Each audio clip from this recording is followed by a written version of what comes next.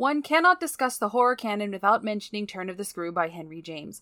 The story features a new nanny who arrives at an estate that is as ominous as its inhabitants. The novel uses many classic elements of gothic horror fiction: a secluded house, the potential for ghosts, the slow unraveling of the protagonist's mind, and a devastating third-act culmination. Like James, R.L. Stine deserves a place in the horror canon. His stories provide an entry point for younger readers, influencing generations to confront what scares them. He might be the best gateway into the genre. Age-appropriate horror. Kids read his books under the covers in the dark of night and at sleepovers with their friends. A cozy introduction to a genre intended to make you uncomfortable.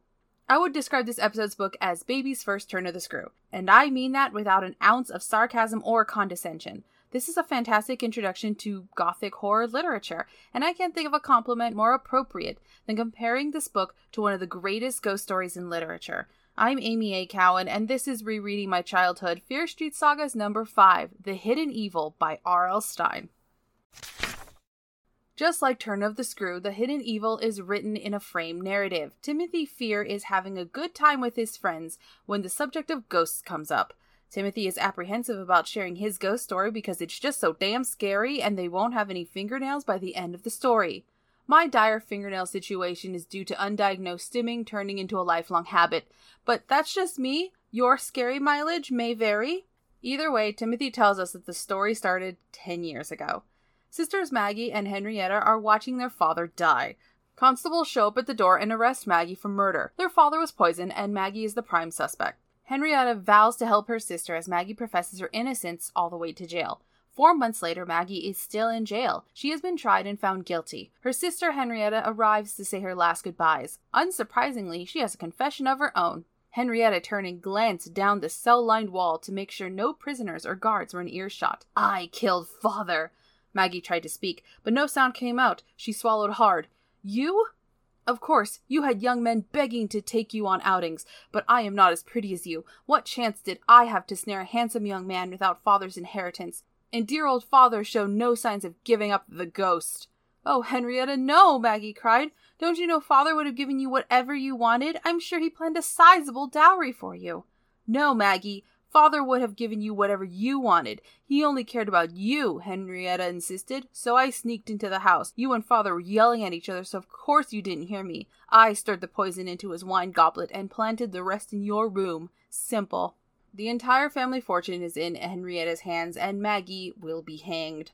The executioner arrives to collect Maggie. He brings her to a narrow staircase, pulls off his hood, gives her a black dress, and orders her to escape in a carriage. The boy and his mother save Maggie from the gallows, give her money, and tell her to leave town. They saved her because they think Maggie is innocent, and Maggie's family was kind to them when their house burned down. They don't reappear, so you don't need to know their names. Mr. Plot Device and Mother, we gotta keep this moving.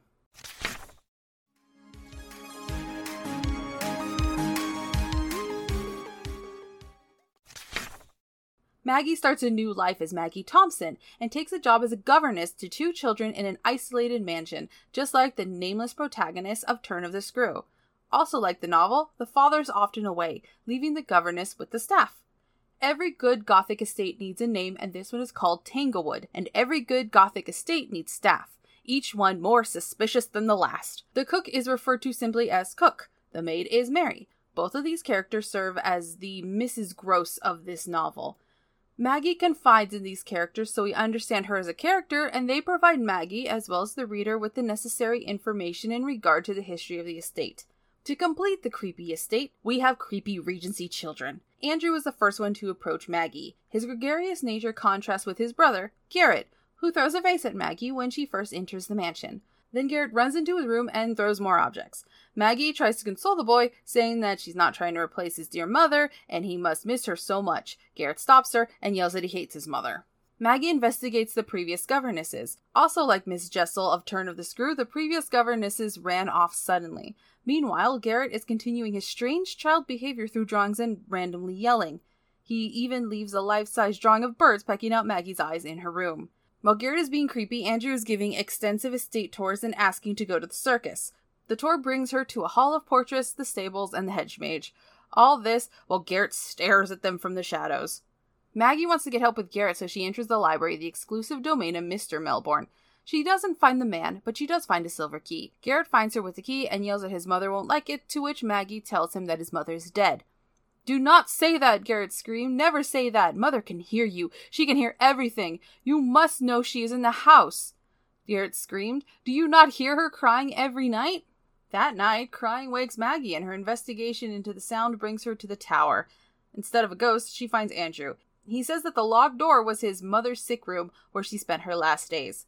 Maggie returns to bed after tucking in Andrew. However, she does not go back to sleep. She finds the body of the cat that she spent 6 seconds with and a note that says that, quote, "Curiosity killed the cat.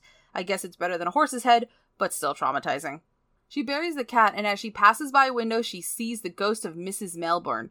She flees from the window and runs right into the absent Mr. Melbourne. They spend some time near the fire, and just as quickly as 2 pages, she has a crush. At the end of the conversation, Mr. Melbourne insists she stays away from the tower.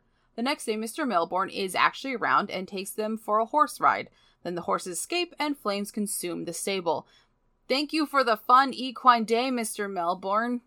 If that wasn't enough, Maggie falls into a well. She manages to get herself out. She suspects that Garrett pushed her in after she found his ring near the well. She shows the ring to Andrew and he bursts out, "That's where he killed her! That's where Garrett killed our mother!" Andrew cried. Andrew claims that Garrett pushed their mother down the well. She got out, but she was very ill. She spent her remaining days in the tower room. Every night she cries because she wants revenge on Garrett, but she's trapped in the tower. Oh yeah, and Mary is dead. Maggie finds Garrett holding a knife over her dead body. Maggie runs to the tower room while Garrett chases after her, yelling, "Wait, you don't understand!" She reaches the tower room and unlocks the door with the key she found in the library. She pleads with the ghost to help her. Instead, the ghost says that Maggie can never have her husband and chokes her.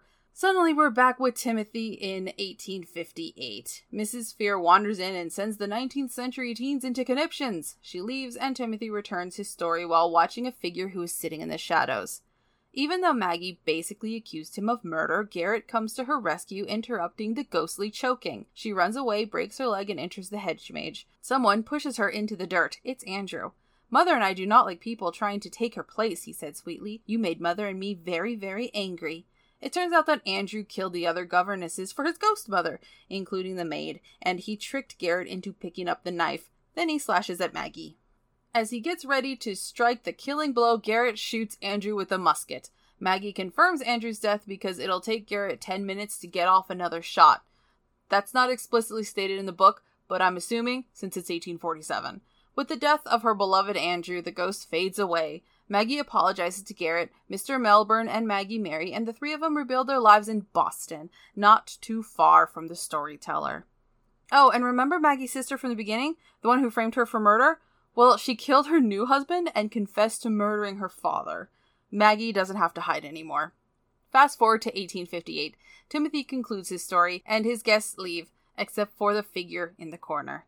How much more frightened would they be if they knew that I changed the name of the family from Fear to Melbourne when I told the tale? If they knew I changed my own name to Garrett and gave my stepmother the name Maggie. From the shadows, Andrew appears and lunges at Timothy! While the ending of The Turn of the Screw is less sensational and more ambiguous, The Hidden Evil is a solid introduction to Gothic horror. It features a governess, a mysterious master of the house, a beautiful yet bleak estate, creepy children, and most importantly, the ghosts of the past. But even if the story wasn't reminiscent of The Turn of the Screw, I would still enjoy this book. It's creepy, it keeps moving forward, and the mystery behind the ghost in the tower was interesting. The frame narrative was a little contrived, but I have a soft spot for this kind of storytelling, and honestly, it's contrived in The Turn of the Screw also. And finally, there were no slave-owning protagonists, a criticism I can't say for every book in the Fear Street Sagas series. This one gives me all the fun and costumes of the period without any questionable location choices.